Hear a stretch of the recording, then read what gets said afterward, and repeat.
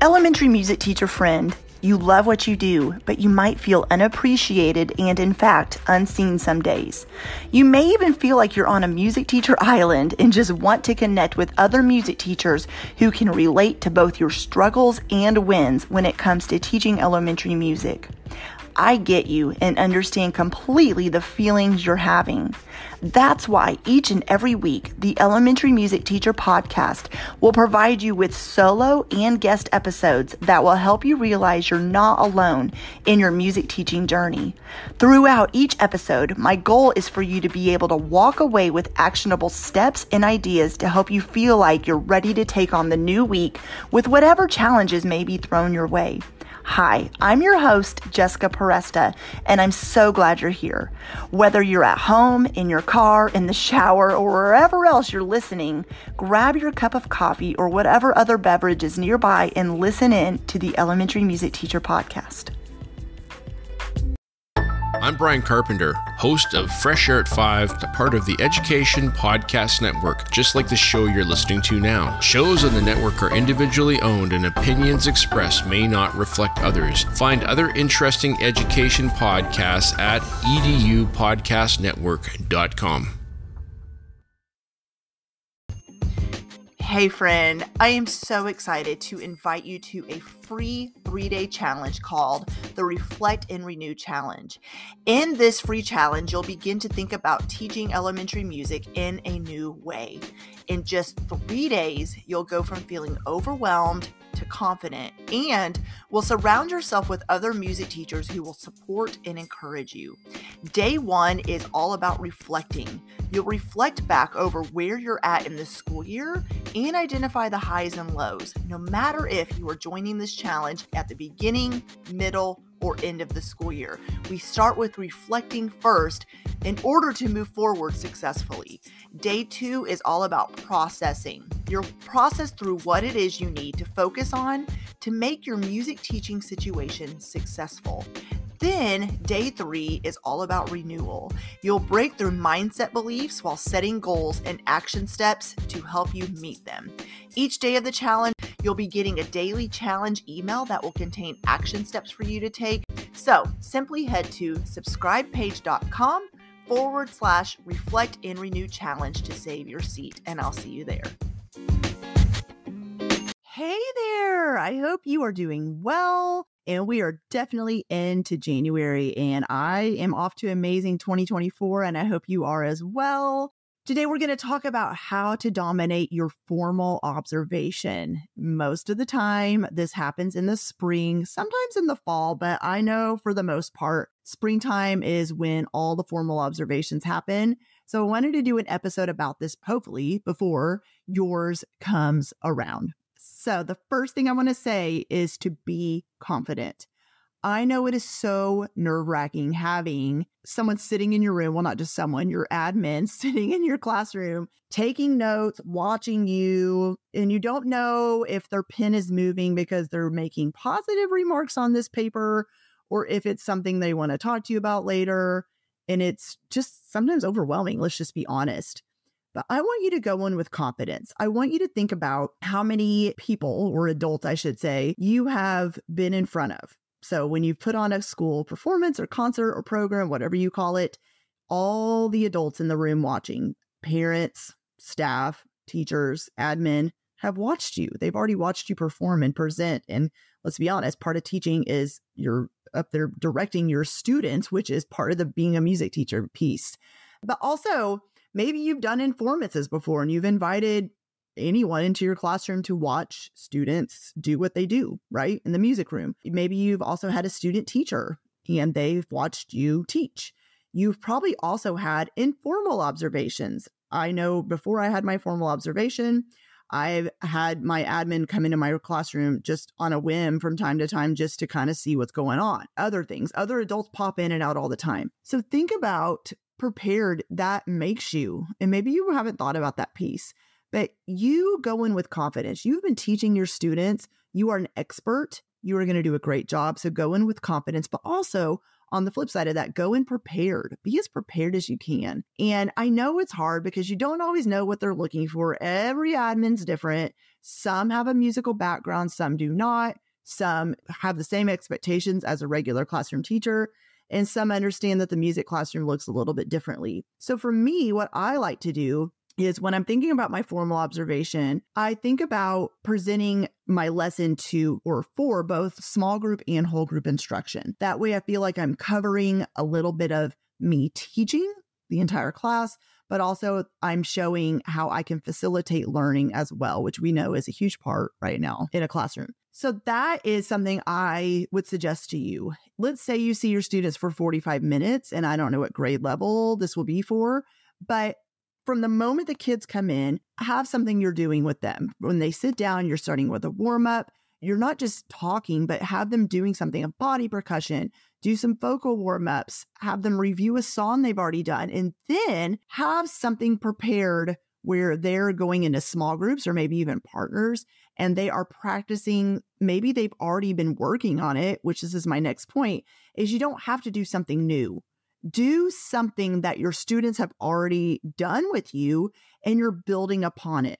Where, hey, last time, boys and girls, we learned this song. You sang it. We started practicing counting the rhythms together. Today, we're going to get instruments out and play the rhythms together. Then in small groups, you're going to have rhythm cards on the floor, and you're going to put the rhythms in order of the way you think they should sound from the song and practice them together in small groups. Something like that. That was just an example off the top of my head. But something you've already been doing with your students, then you're building upon it in the next lesson during your formal observation. I also want to say to not sweat the small stuff. There is never a perfect class, never a perfect class, period. There is going to be things that go wrong. You're going to have, speaking from experience, to be honest, we were working on my Christmas performance and one of the students peed on the stage. That was totally unexpected. And no, it wasn't a formal observation, but just a perfect example of things that could go wrong, right? So you're going to have, who knows, honestly, a fire alarm could be pulled. Someone could pee on your floor. You could have a mallet broken. Someone is talking out. We know behavior issues are going to pop up, and it's hard. It's hard to just like, oh my gosh, what do I do in the middle of class when I'm teaching and the student's back here acting like a hot mess? So don't sweat the small stuff, though. Your administrator understands that kids are not robots. They know that you are a good teacher, and they're just kind of looking to see how you're going to handle it.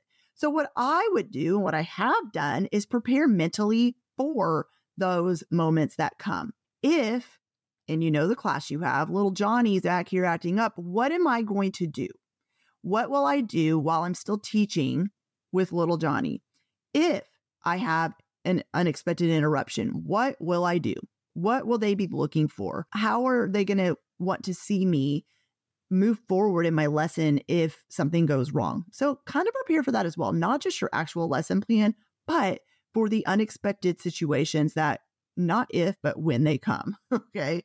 Also, keep your pacing and transition smooth. I have done many episodes on this podcast about pacing and transition. So go back and search for those if you have not listened to them. So when we talked about going from whole group to small group instruction, it's not just, okay, go to small groups, but how are you going to get them there? How are you assigning the groups? What are they going to do when they're in the groups? I want you to model what you want your students to do and not just talk.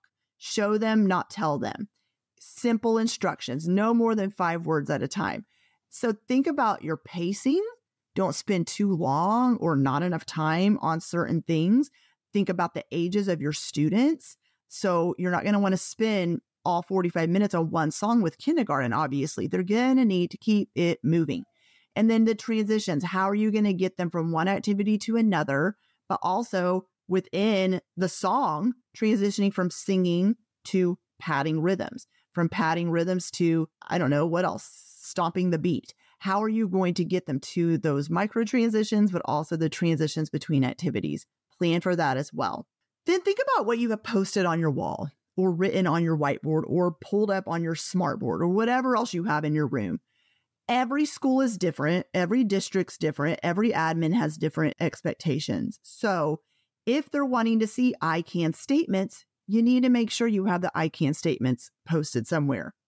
If they're wanting to see objectives posted or they're wanting to see your standards written out, make sure you have that posted. Whatever your admin expects of you, make sure you have that. And this should have probably been a practice of yours all school year long, but if not, oh well, move forward. And definitely the day of your formal observation, make sure you have what you need to have posted. So that is something that's so important. And make sure it's been a while since you've thought about that, then make sure you know what they expect of you so you have that ready to go in front of you. Also, make sure you follow the lesson plan that is in front of you and that you have handed them. I've talked about many times, I'm a firm believer that your lesson plan that is written or typed down in front of you, you're going to need to modify and adjust it based upon the actual students you see in front of you. Meaning, sometimes you got to be flexible and go with the flow and switch it up and change it if it's not working. But for formal observation, I do not do that. I follow it the way it's written. Maybe there's a couple of different nuances, and I maybe will later explain to my admin why I left something out or moved it. And I think that's okay for them to see, but I don't think you should just scrap the whole thing if it's not working, because they're there to follow your lesson plan the way it's laid out. So make sure you follow that plan and don't deviate from it too far, because they are following it most of the time. I don't know every admin in the world, but I know mine follow the lesson plan, or looking to see what am I doing from the beginning of class, in the middle, transitions, and at the end. So they need to have that in front of them. So make sure you're following your plan. And then the last thing I want to mention is I know from having a ton of formal observations of myself, your admin are looking for you to ask questions to your students. And they're also looking for you to give positive feedback. And so make sure you're doing that. It doesn't need to be a ton of questions. It could be even towards the end of class where you are asking questions to students around what they learned that day. Or maybe it's when they're doing a warm up or the song you've already presented to them, and then you're reusing the song and you're doing something different to it. You are asking questions based upon what students learn even the previous class period before your formal observation. So I know that even if you implement even just a couple of these things I mentioned, you're going to rock your formal observation. Just take time to prepare. Think about it like an interview kind of. I know for me, when I did an interview this summer, one thing they wanted to do was see me teach. And that was a formal observation. So prepare like you would for an interview where they're asking you to teach something. Make sure you go and prepare not just your lesson plan itself, but the way you're going to teach, the transitions, differentiating learning, and how you're going to ask questions to your students as well. So you probably have a couple other things you want to throw in there, which is totally fine. But I wanted to share what's worked for me, and I hope that you find this helpful. I'll see you next week with a brand new episode. Well, hey there. Thank you so much for listening into the Elementary Music Teacher Podcast.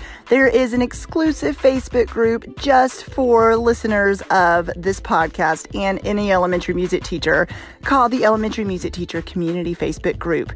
Come on over and join us there, where we have conversations around the podcast episodes and encourage each other each and every week. And also head to my website, thedomesticmusician.com. I have some free resources there that you can download to help you gain traction in your classroom today, as well as the blog and the membership site and all kinds of other goodies to help you keep going in your music teaching journey. I cannot wait to keep connecting with you and encouraging you and spurring you on in your journey of teaching elementary music. Hang in there, have an amazing week, and I will see you soon.